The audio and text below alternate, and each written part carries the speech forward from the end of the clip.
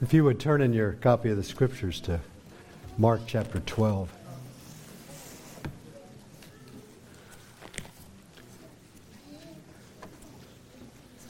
Actually, I'd like you to turn just a few pages before that to Mark chapter 11, verses 12 and through 14. A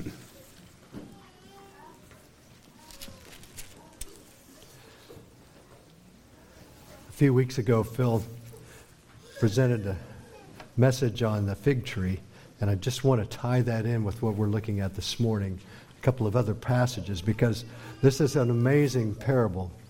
It has quite an impact, and it does not sit by itself. It is not left out there in a vacuum. There is reasons why Jesus said what he did, and it relates to so much of what he has said previously. In Mark chapter 11, verse 12, we read, "Now the next day when they had come out from Bethany, he was hungry. And seeing from afar a fig tree having leaves, he went to see if perhaps he would find something on it. And when he came to it, he found nothing but leaves, for it was not the season for figs. In response, Jesus said to it, 'Let no one eat fruit from you ever again.' And his disciples heard it." Then in verse 20, "Now in the morning as they passed by, they saw the fig tree dried up from the roots. And Peter, remembering, said to him, 'Rabbi, look, the fig tree which you cursed has withered away.'" Very, very key illustration with nature that Jesus performs right there. Then please move down with me to verse 27. "Then they," this is Jesus and his disciples, "came again to Jerusalem. And as he was walking in the temple, the chief priests, the scribes, and the elders came to him. And they said to him, 'By what authority are you doing these things? And who gave you this authority to do these things?' But Jesus answered and said to them, 'I also will ask you one question. Then answer me, and I will tell you by what authority I do these things. The baptism of John, was it from heaven or from men? Answer me.' And they reasoned among themselves, saying, 'If we say from heaven, he will say, why then did you not believe him? But if we say from men,' they feared the people, for all counted John to have been a prophet indeed. So they answered and said to Jesus, 'We do not know.' And Jesus answered and said to them, 'Neither will I tell you by what authority I do these things.'" Please join me in prayer. Heavenly Father, we are so thankful that we have the living Word of God. And we are so grateful that you have sent your Spirit to dwell in us. And Father, we ask that you would open our minds and our hearts to your word this morning, that you would speak to us clearly. Lord, it is a great privilege to have your word, and yet even the Pharisees who studied it front to back left as fools and did not understand its message. Please don't allow that for us, Father. Please speak to us. Speak to us through me and in spite of me, Father, that your Spirit would not be held back by my weaknesses and inabilities, but your Spirit would speak to us because you are the mighty God whom we love and we adore. Lord, convict us of sin, encourage us, direct us closer, nearer to you, for you are worthy. In your name we pray. Amen. Chapter 12, verse 1. "Then he began to speak to them in parables. A man planted a vineyard and set a hedge around it. He dug a place for the wine vat and built a tower, and he leased it to vine dressers and went into a far country." It's preparation for harvest time. Jesus does not shut down the conversation that seemed to abruptly end with his refusal to answer the Sanhedrin back in chapter 11. He doesn't shut it down, but he does control it. And he drastically diverts it from the quizzing priests, scribes, and elders to a far different and very effective style of teaching. He began to speak to them in parables. Parables. A parable is a story used to convey spiritual truth. Jesus often used parables with his disciples. In Mark chapter 4, verse 10, Jesus told his disciples and explained parables this way. To you it has been given to know the mystery of the kingdom of God. But to those who are outside, all things come in parables, so that seeing they may see and not perceive, and hearing they may hear and not understand, lest they should turn and their sins be forgiven them. You see, most of Jesus' parables taught his followers, but confused the unbelievers. Jesus begins this parable by quoting another well-known Old Testament parable. So he's actually quoting another parable that they would have known from Isaiah chapter 5. The first verses there read from Isaiah 5, verse 1. Now let me sing to my well-beloved a song of my beloved regarding his vineyard.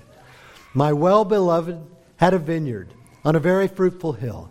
He dug it up and cleared out its stones, and planted it with the choicest vine. He built a tower in its midst, and also made a winepress in it. From Isaiah chapter 5. And Jesus begins his story here, and he tells us that there was a man. And this man had high hopes of enjoying the fruit of his labor. You see, a man does not work like this simply for exercise or for practice. He had a purpose in what he was doing. First of all, what did he do? He planted a vineyard.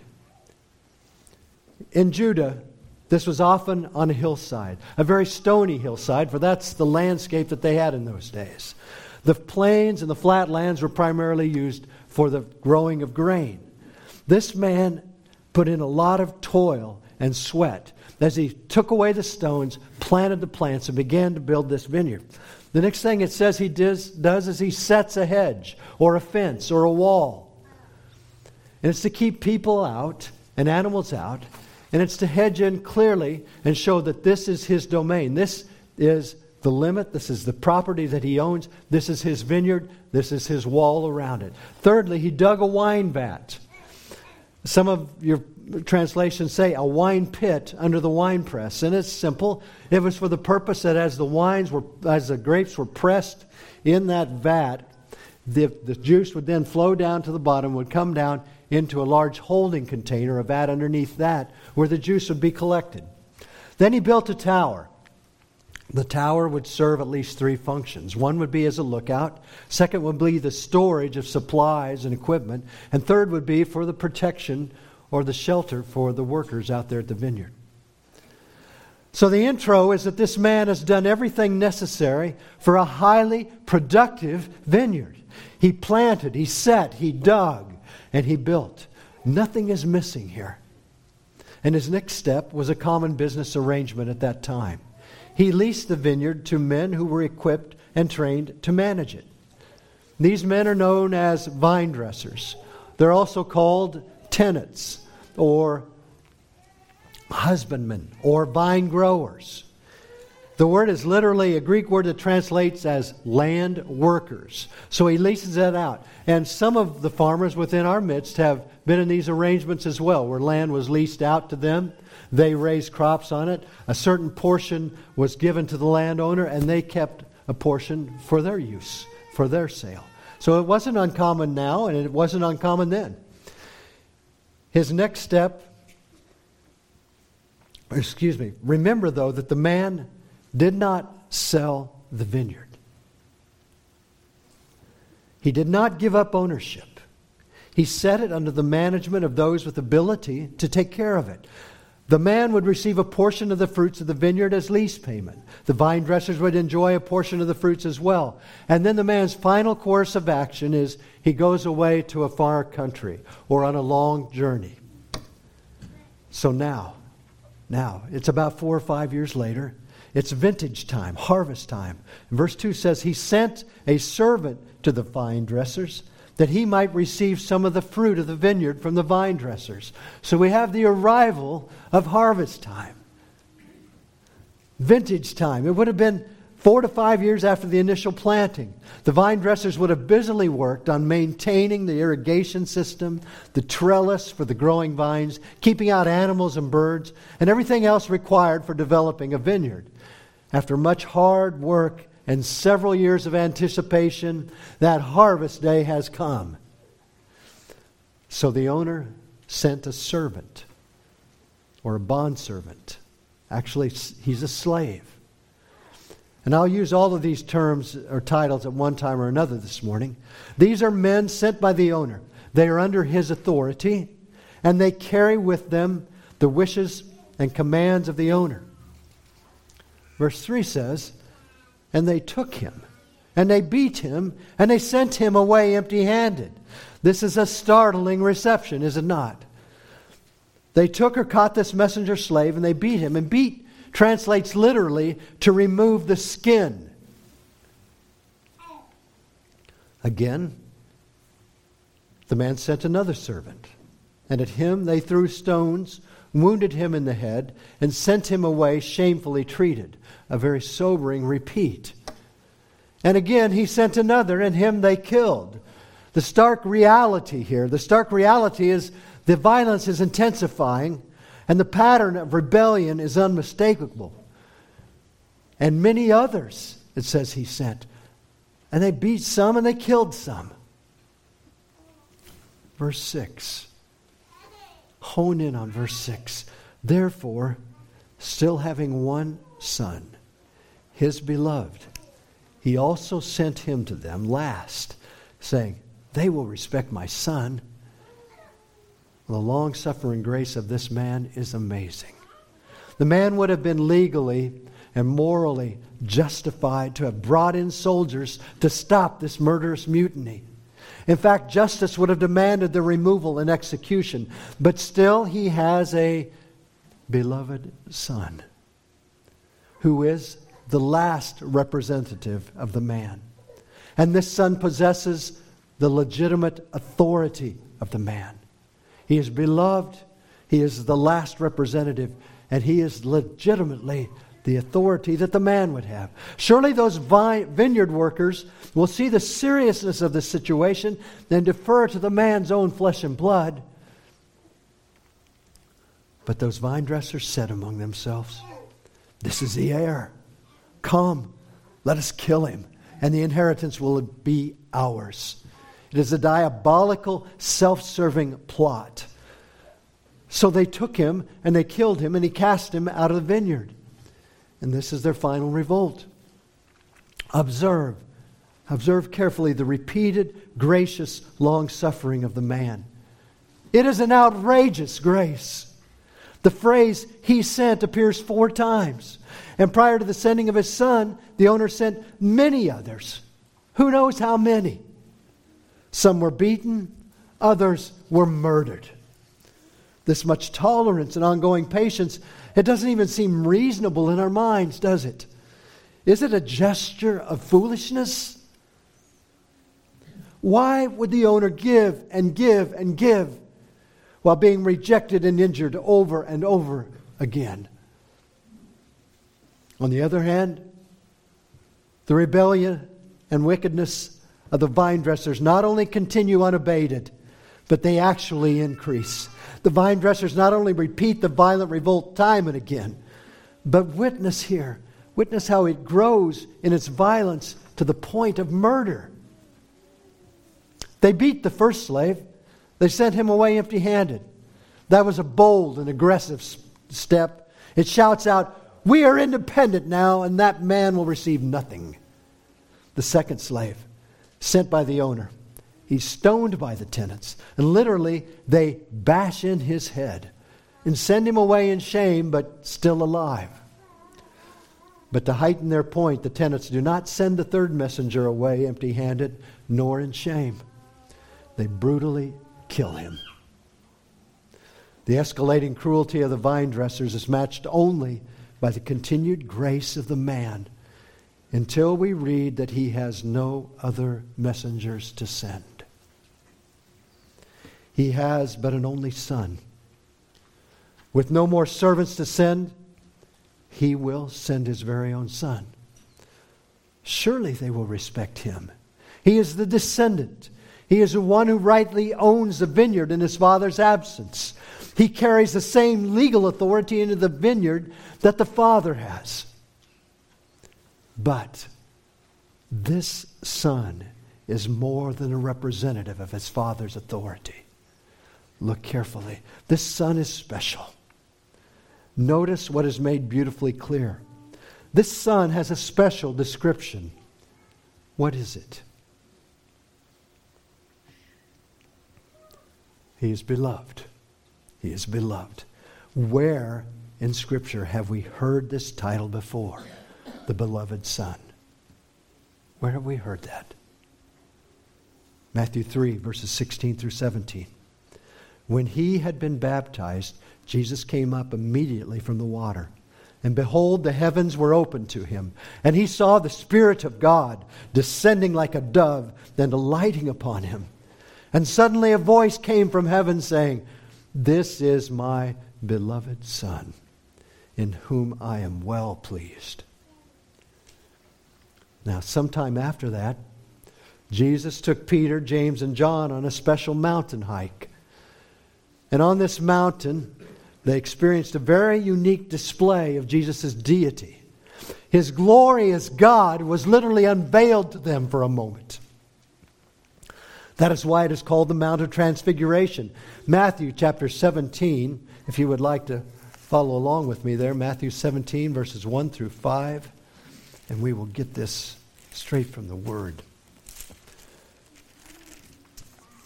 Now after 6 days, Jesus took Peter, James, and John his brother, and led them up on a high mountain by themselves, and he was transfigured before them. His face shone like the sun, and his clothes became as white as the light. And behold, Moses and Elijah appeared to them, talking with him. Then Peter answered and said to Jesus, "Lord, it is good for us to be here. If you wish, let us make here 3 tabernacles, one for you, one for Moses, and one for Elijah." And while he was still speaking, behold, a bright cloud overshadowed them. And suddenly a voice came out of the cloud saying, "This is my beloved Son, in whom I am well pleased. Hear him." This is the depth of the relationship that bonds this Son who is being sent to the Father, the Creator and the owner of the vineyard. The vine dressers, they do not kill this beloved Son as if he were just another slave from the owner. No, this murder is calculated. It has the most wicked of intent. Jesus says the tenants discussed among themselves the fact that the Son is also the heir. They knew without a doubt the gravity of what they were doing. They recognize him, and instead of paying the respect the Son deserves, they look at this as their perfect opportunities. Like jackals with the taste of fresh blood in their throats, they will kill the Son, and the vineyard will be all theirs. Now, some commentators believe the vine dressers are assuming the Father is already dead since the Son has come. If that is the case, there was some legal precedence that if land was left unclaimed for over 3 years, the first to establish a claim would be the new owners. Was this to be the reward for the evil of the vine dressers? But at this very climax of bloody mutiny, Jesus interrupts and poses a strategic question. He says, "Therefore, what will the owner of the vineyard do?" The owner? This is the first time in the parable this title is given of the man. In the King James, it is translated as Lord. It is a Greek word, kurios. And it can be of men who are in authority, but it is overwhelmingly used in the New Testament for Yahweh God and for the Lord Jesus Christ. You see, the owner is not dead. Neither is he weak, disinterested, or unaware.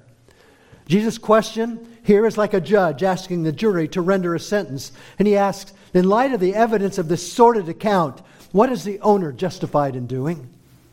And the response is immediate. He will come and destroy the vine dressers and give the vineyard to others. A sobering sentence upon these vine dressers. Matthew 21, though, verse 41 states that the listeners responded to Jesus' question, declaring this: "He will bring those wretches to a wretched end and will rent out the vineyard to other vine growers who will pay him the proceeds at the proper time." It appears then that Jesus affirms what the crowd shouted, and he says, He will come and destroy the vine dressers and give the vineyard to others. So the owner executes 3 decisive steps. First, he comes. There will be no more messengers or sons with appeals. He has had enough, and they must deal with him. Secondly, he destroys. He executes the vine dressers. This is every bit a just punishment for the murderous rebellion they have carried out repeatedly, all the way up to the vine owner or the vineyard owner's son. And his third and final stroke, this may have been the hardest for the Sanhedrin to swallow. The owner gives the vineyard to others. The owner's intention is that the vineyard will continue, and it will bear fruit, but it will be managed by those loyal to him. Now Luke indicates that by this time the chief priests, scribes, and elders, they begin to decipher the parable, and they suddenly protest this whole story. Verse 16 in Luke 20 says, "Certainly not. May it never be." It's an absolute never. What a dramatic story. Jesus has answered the question the Sanhedrin had asked him only minutes ago.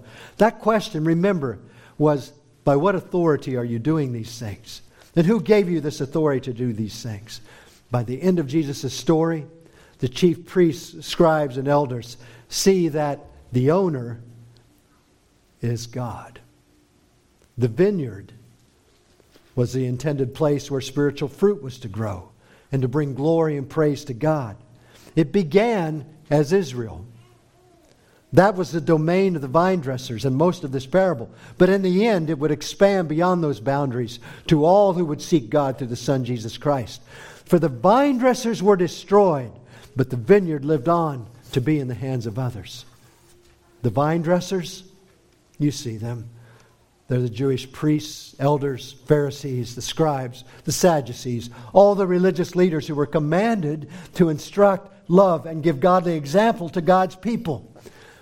But as this parable reports, that was not how they functioned at all. Hear how Jesus describes them in Matthew 23.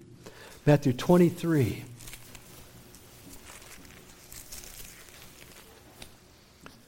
Beginning with verse 29. "Woe to you, scribes and Pharisees, hypocrites, because you build the tombs of the prophets and adorn the monuments of the righteous, and say, 'If we had lived in the days of our father, we would not have been partakers with them in the blood of the prophets.' Therefore you are witnesses against yourselves that you are sons of those who murdered the prophets. Fill up then the measure of your father's guilt.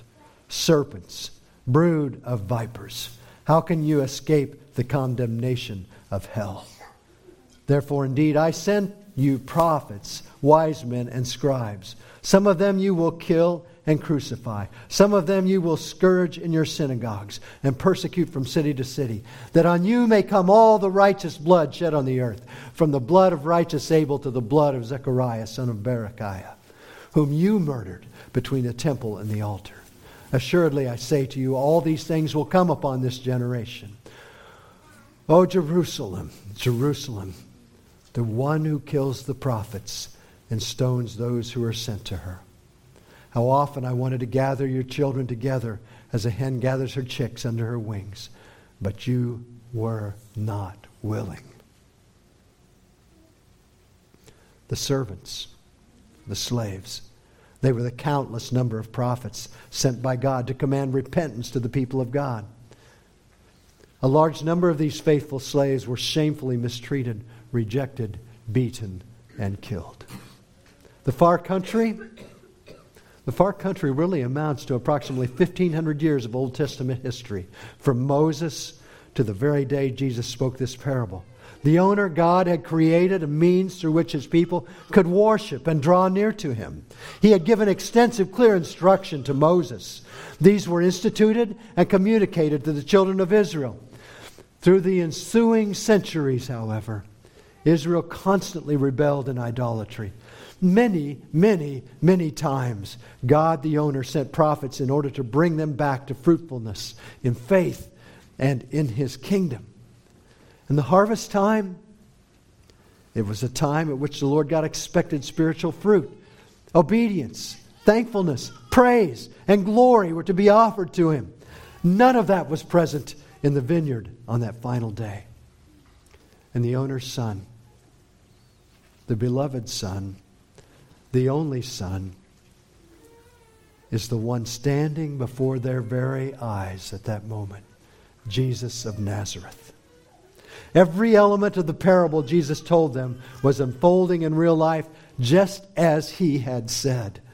And now here they are on the verge of carrying out the most heinous deeds of the parable, the murder of the beloved son. How maddening it must have been for those dark, secretive, wicked rulers to find out that Jesus truly knows everything about them. Every iota of their plan is clear before him. Many times he had already told his disciples.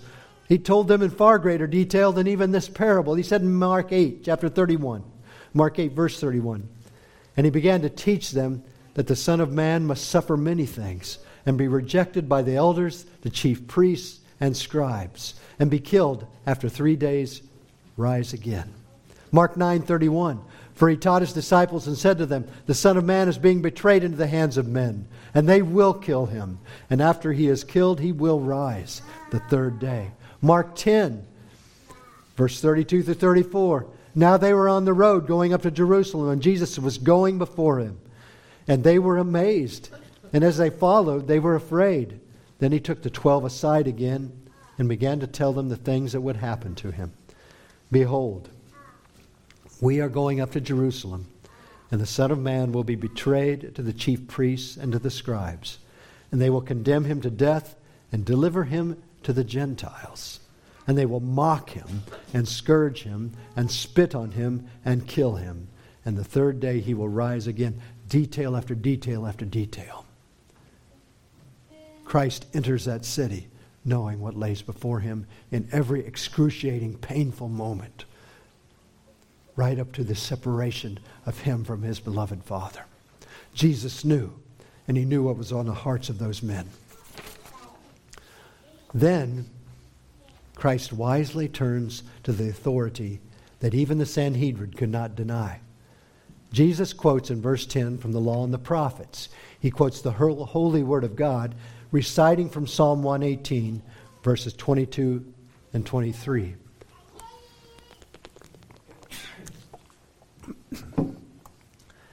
Have you not even read this scripture? The stone which the builders rejected has become the chief cornerstone.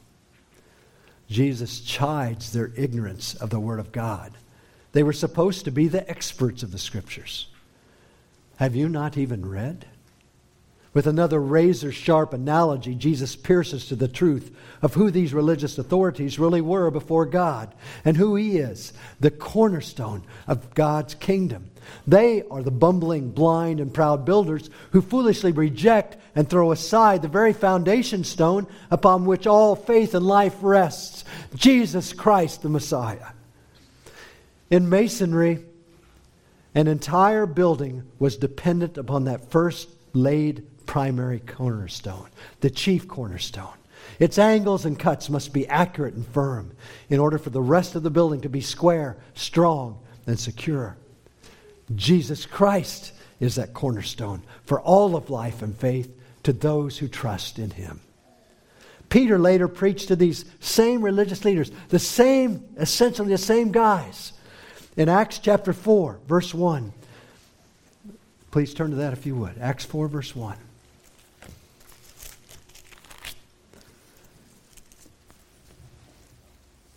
And it had to be echoing, because Jesus had said this to them, and now Peter is saying to this. Now as they spoke to the people, the priest, the captain of the temple, and the Sadducees came upon them, being greatly disturbed that they taught the people and preached in Jesus the resurrection from the dead. And they laid hands on them and put them in custody until the next day, for it was already evening. However, many of those who heard the word believed, and the number of men came to be about 5,000. And it came to pass on the next day that their rulers, elders, and scribes, there they are again, the Sanhedrin, as well as Annas the high priest, and Caiaphas, John and Alexander, and as many as were of the family of the high priest, were gathered together at Jerusalem. And when they had set them in the midst, they asked, By what power or by what name have you done this? Is this not a familiar question? This is exactly what they were asking Jesus in his ministry. And now they're asking Jesus' followers the same question. Then Peter, filled with the Holy Spirit, said to them, rulers of the people and elders of Israel, if we this day are judged for a good deed done to a helpless man, by what means he has been made well, let it be known to you all, and to all the people of Israel, that by the name of Jesus Christ of Nazareth, whom you crucified, whom God raised from the dead, by him this man stands here before you whole. This is the stone which was rejected by you builders, which has become the chief cornerstone. This was the Lord's doing. It was God's plan from the beginning, and he has carried out his will. This was done with intention. It was not a plan B, nor was it a reaction to the unexpected rejection of the Son. The rejection of Jesus Christ, including the suffering of death that he was about to endure, as well as his stunning victory over sin and the grave. They were part of the original design for God's glory. And it says then, and it is marvelous in our sight. It is marvelous in our sight. It's as if the psalmists were able to look back on the death, burial, and glorious resurrection of Christ. It is marvelous. It is wonderful. It is beyond our greatest imaginations. The more you study the gospel, the more you give thanks for it and trust in it, the more unbelievable it seems. Revelation 15, 3-4 uses this word marvelous as well. It says there, they sing the song of Moses, the servant of God, and the song of the Lamb. Who is the Lamb? The Messiah, Jesus Christ. And saying, great and marvelous are your works, Lord God Almighty. Just and true are your ways, O King of the saints. Who shall not fear you, O Lord, and glorify your name? For you alone are holy. For all nations shall come and worship before you, for your judgments have been manifested. That is the future, brothers and sisters. It is proclaimed and it is being fulfilled now. But someday it will be fulfilled in full glory. And that Son who was slain, the owner's Son, will be that Lamb that all focuses upon. And praise and glory will well up like we've never imagined before. But there's still another group of characters in this passage this morning. And they, the scribes, the elders, and the priests, sought to lay hands on him, but feared the multitude, for they knew he had spoken the parable against them. So they left him and went away. These slinking persecutors. These rogue leaders attempted to seize Jesus. The word means to do it with strength, to strong-arm him. But they were restrained. And they were restrained by the same tool that God used twice before. Once in Mark 11, verse 18, and then 11:32. That restraint is their own pride and fear. Jesus' popularity had risen to its pinnacle. Any action on the part of the Jewish leaders would backfire, perhaps even get them killed. Besides that, it was not God's will that his Son be murdered this day. That day was yet to come. So the chief priests,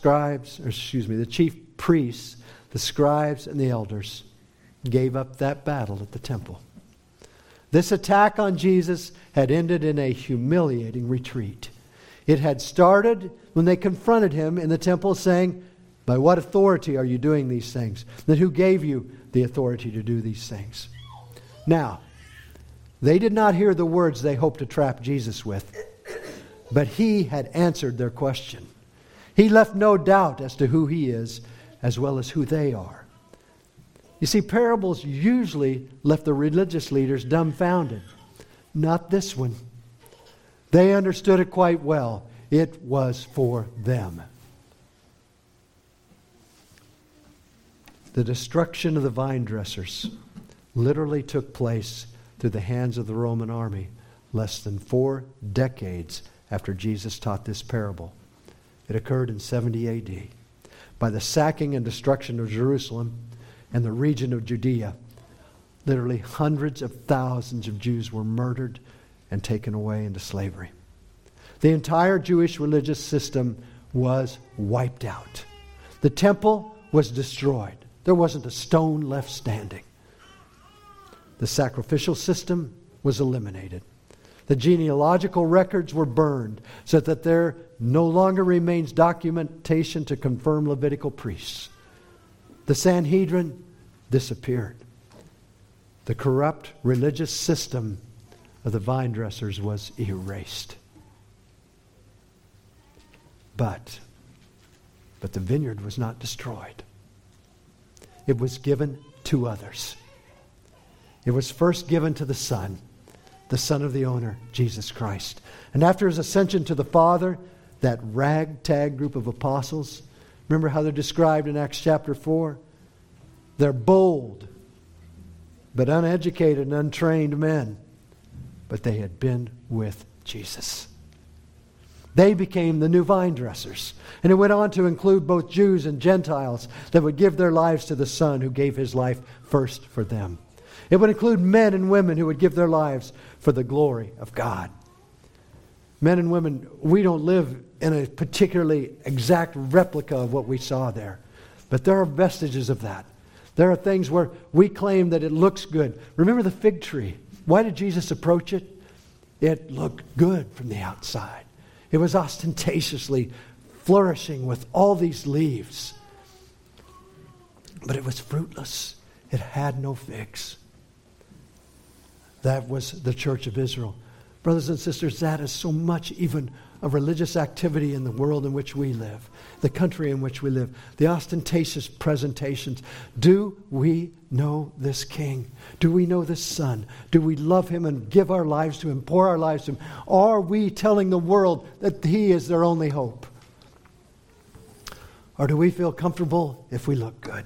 And if we keep up some of the habits and some of the requirements perhaps of faith and the outward trappings? Don't be a fig tree that will be dried up from the roots someday.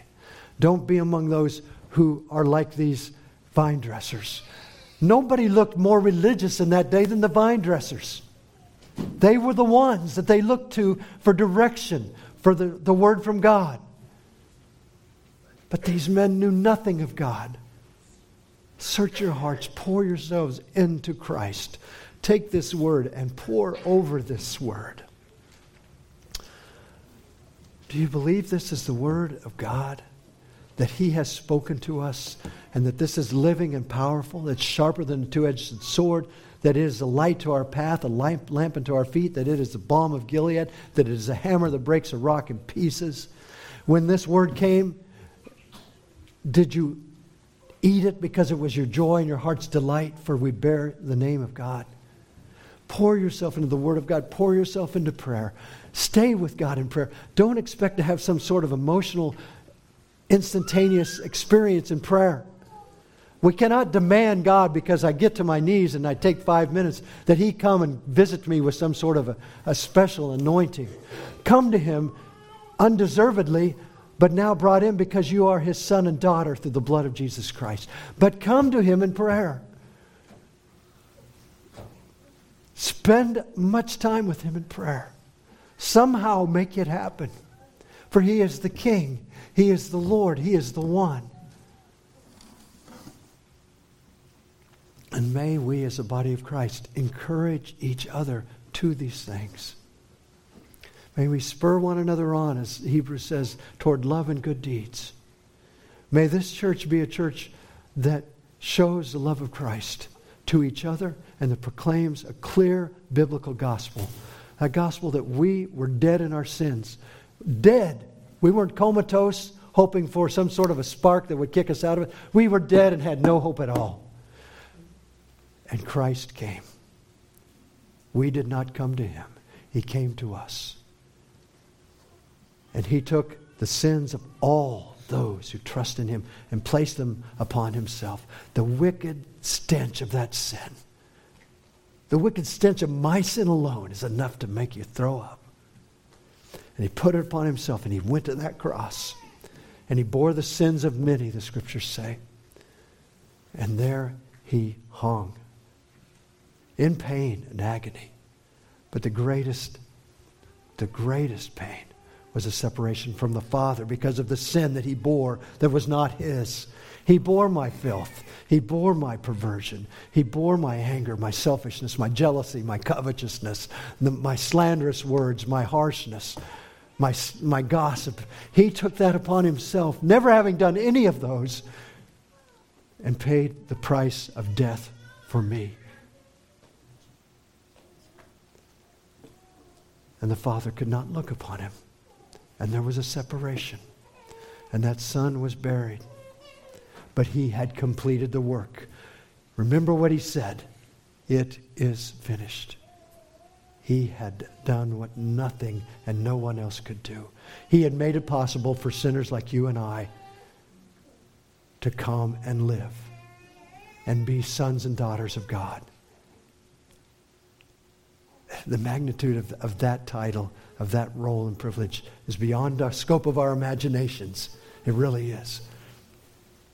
But dwell on it, meditate on it. That is what Christ has come to do. If you have not placed your faith in him, realize that one who died for you conquered death's sting and came out of that grave and conquered death for all who have trusted in him. He is the firstborn among many brethren. Praise God for this Savior. In 1 Peter 2, verses 1 through 10, we read Peter again speaking about this cornerstone. 1 Peter 2, 1 through 10, and we will close with this scripture. Therefore, laying aside all malice, all deceit, hypocrisy, envy, and all evil speaking, as newborn babes desire the pure milk of the word, that you may grow thereby, if indeed you have tasted that the Lord is gracious. Coming to him as to a living stone, rejected indeed by men, but chosen by God and precious. You also, as living stones, are being built up a spiritual house, a holy priesthood, to offer up spiritual sacrifices acceptable to God through Jesus Christ. Therefore, it is also contained in the Scripture, behold, I lay in Zion a chief cornerstone, the elect precious, and he who believes on him will by no means be put to shame. Therefore, to you who believe, he is precious. But to those who are disobedient, the stone which the builders rejected has become the chief cornerstone, and a stone of stumbling and a rock of offense. They stumble being disobedient to the word, to which they also were appointed. But you who have believed and trusted in him, are a chosen generation. You are a royal priesthood, a holy nation, his own special people, that you may declare the praises of him who called you out of darkness into his marvelous light, who once were not a people, but now are the people of God, who had not obtained mercy, but now have obtained mercy. Let us pray. Heavenly Father, owner of the vineyard, owner of all creation, would you please help us see that? You revealed such a special thing to Peter and James and John on that Mount of Transfiguration. And Lord, I know that's not your order for us right now. But please, Lord, help us see you more. Help us to grip the grandeur, the marvel, the incomprehensible greatness of who you are, your holiness. And then to see your grace and your mercy. Oh, Lord, open our eyes and our hearts so that it wouldn't be a duty for us to proclaim Christ, but that it would be the swelling up of our hearts in love and thankfulness, that we would tell the world who Jesus is. That we would come and we would praise you with hearts full of the knowledge of God. Lord, I am thick, I am slow, I'm simple. And many of my brothers and sisters would agree with that for their lives. But Lord, you can quicken us. You have made us new creations. Draw us nearer to you, for you are worthy, Lord. Amen.